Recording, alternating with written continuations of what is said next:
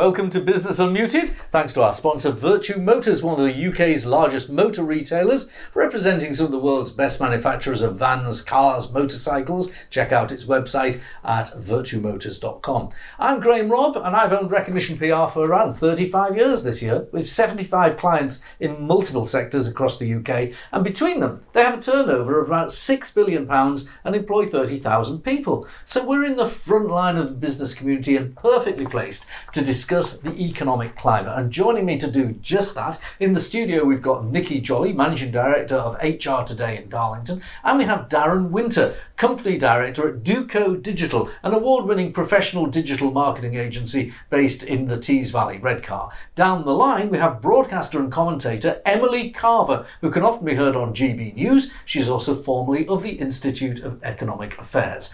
Well, Emily, let's start with you. I'm going to give you a great big picture to paint on, a big canvas to paint on. What do you think, after a few weeks of the new year now and a few bits of data emerging, what do you think the picture of the economy is? Well, it's hard to be too optimistic. I mean, if you want to look on the bright side, it does seem that inflation at least has peaked and it's now on its way down.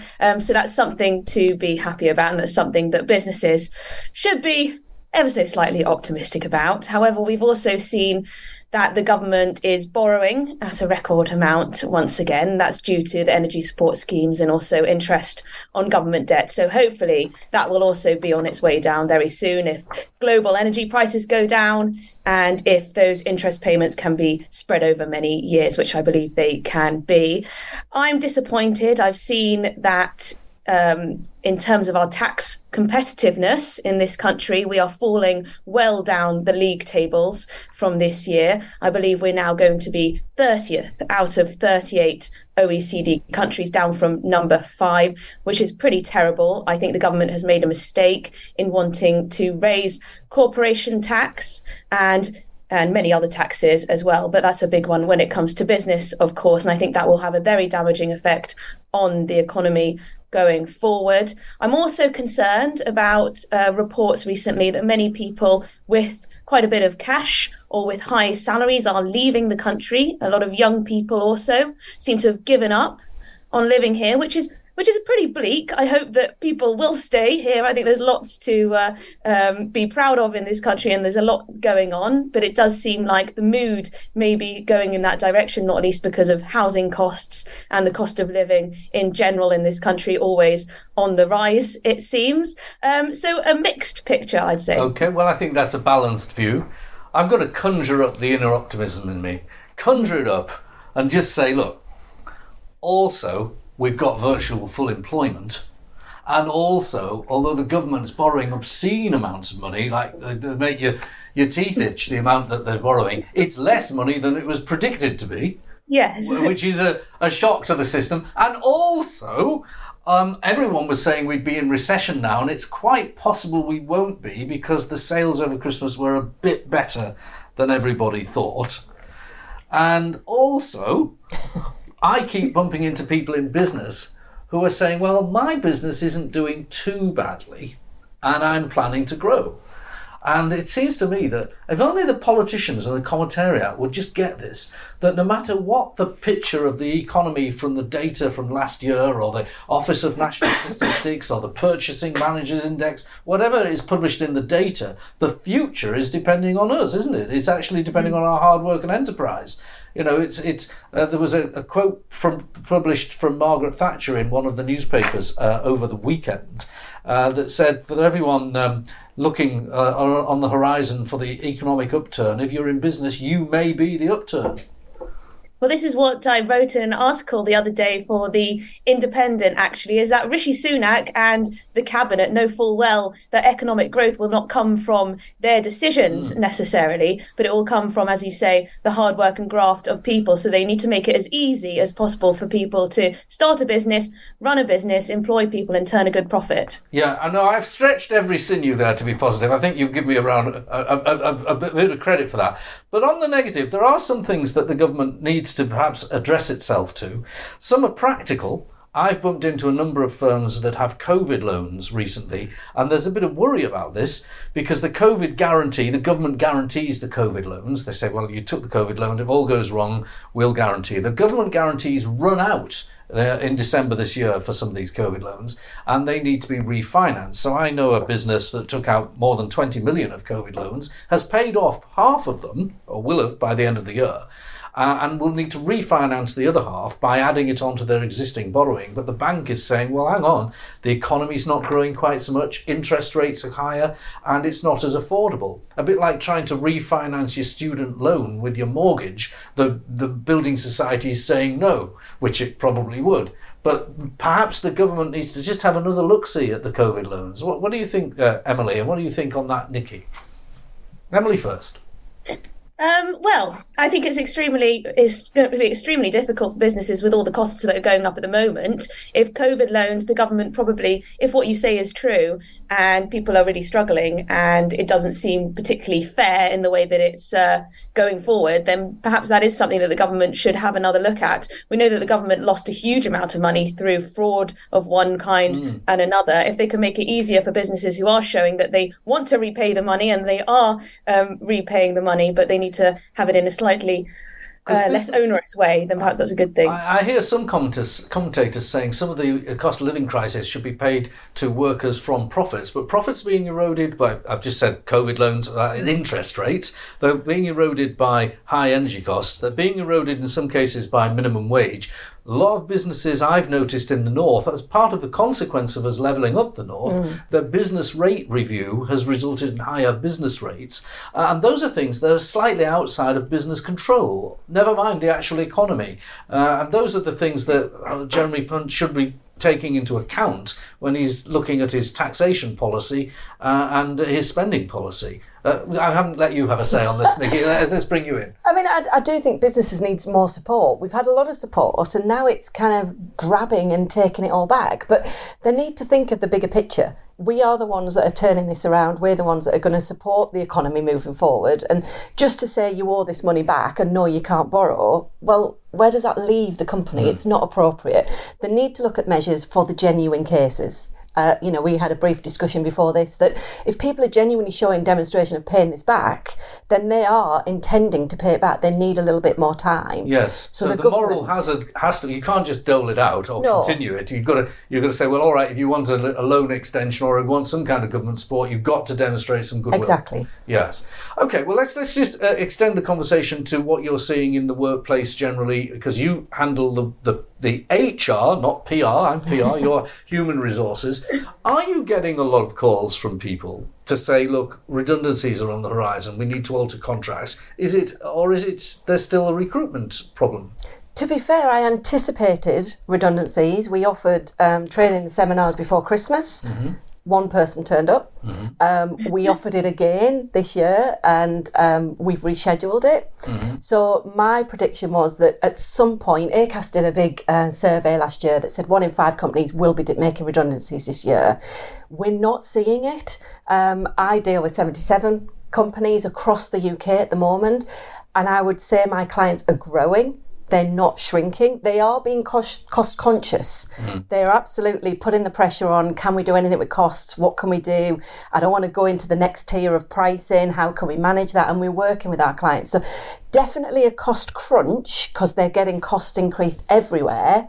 But I would say a good third of our clients are growing and they anticipate growth this year.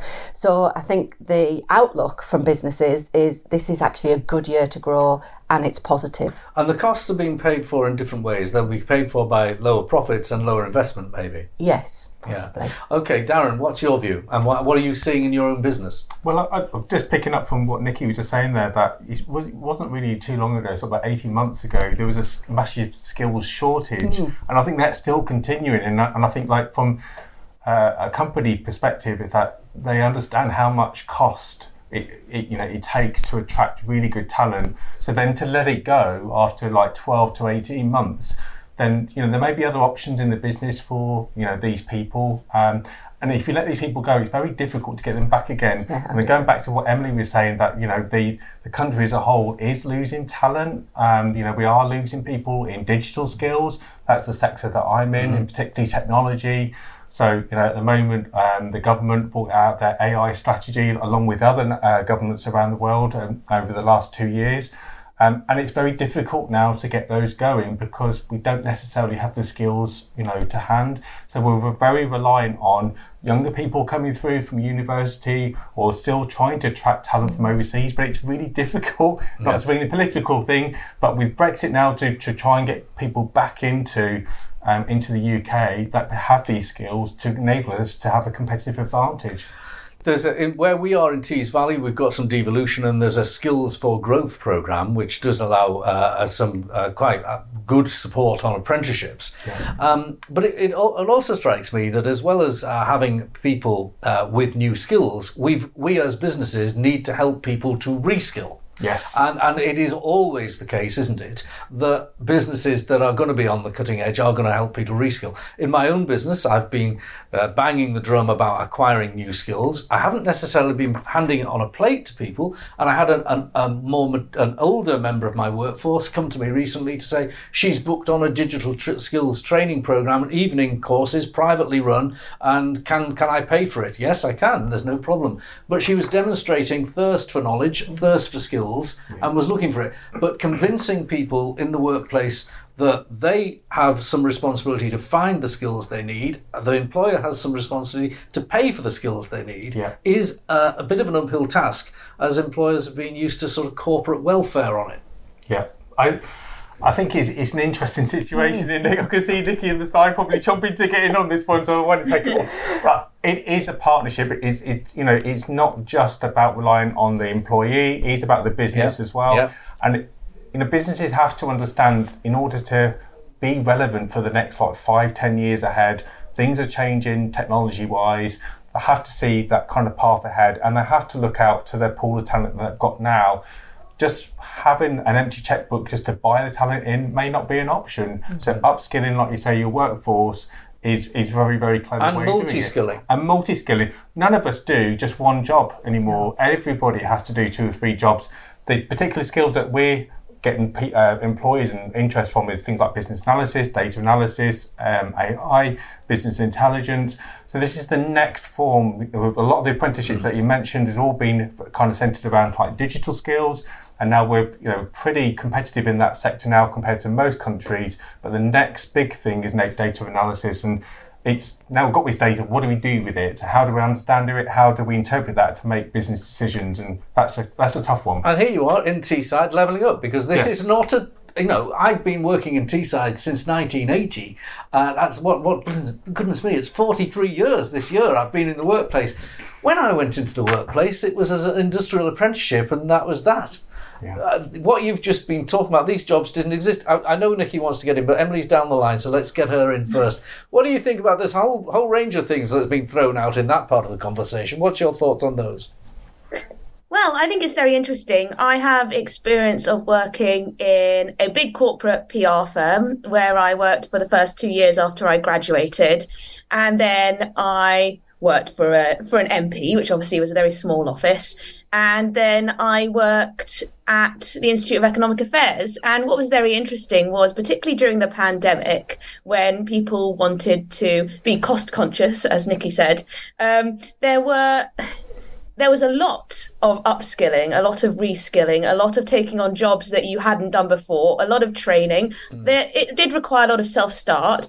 But as a line manager, I think it's about trying to find what makes your employees or those you manage tick. And, you can give someone something boring to do as long as they have something that they do find engaging and they find fulfilling to do at the same time. And I mean, I myself suddenly found myself editing videos and using Photoshop and all sorts of things that I'd never used before, marketing devices and all data analysis and things like that. So I think it's up to employers and of course employees to work together to come up with some kind of plan. I was looking online and there's all sorts of new trends of how people are going to be upskilling in the next year, things to do with AI, lots of online learning, of course. What I would say, I do think it is just one thing is the work from home culture. I do think is a little bit of a shame for younger people who don't benefit from the the family life benefits. Yeah. And I personally have always loved working with people who have been older than me. I've enjoyed learning from them, skills cascade down in conversation. Exactly, skills cascade. And you also teach people, older people might not know how to use the latest marketing tools in the way you do, and so it works both ways. So I do think it's a shame if we lose that in some companies. Now there are we've been talking about marketing, digital and analysis and so on that you've been talking about, Emily, but I was at a very big meeting of businesses in the North just last week. I was chairing a panel and there was well over 150 businesses in the room, and there was a fella put his hand up. He said to the panel, he said, look, I run an electrical business. I need electricians. I need people who can wire a plug. I need people who want to go through the competencies. I'll train them. I'll give them an apprenticeship, but I can't find anyone that does it because no young people want to enter it, and the people that are in it are taking early retirement. So there's a real skill shortage in some of these practical things, and that's where the crunch is. And maybe we need to import people. Now, I can make a case that is corporate welfare. I can make a case he should be training, and he would probably agree with me, apart from the fact that he doesn't have anyone to train. Emily, any view on that? Yes, I think this is a difficult one because politicians, the sticking plaster is just to import people from outside. Yes. And of course, people who were against Brexit, this is one of the big things that they can point to as one of the failures of Brexit, the end of free movement, which did allow people to come over and take these jobs that otherwise weren't filled. However, we've also seen stats that show there are so many people of working age who are economically inactive. Mm-hmm. I refuse to believe that all of those people cannot work and will not work and won't be able to find something that they can do and can be fulfilled by. So I would like more and more emphasis to be on training people who are already here, people who are going through our school system. If our school system isn't giving people the skills they need, we need to obviously rethink and better our schooling system and so on. But I do think it's a bit of a cop-out just to bring people in from abroad while we have so many people who are economically inactive here already. And Nikki, what's your view on this? I would agree with that. I think the benefit system needs to be looked at. There's a lot of people on benefits that could work. I know when Michelle Cooper was in here last time, there are economic issues of getting those people to work, but I think we could reform that in the sense of if you're signing on, you have to do something, whether that's reskilling, whether that's getting out there and doing apprenticeships. I think there's a lot that could be done in that area because there are people here. I think there's a mix that could be had.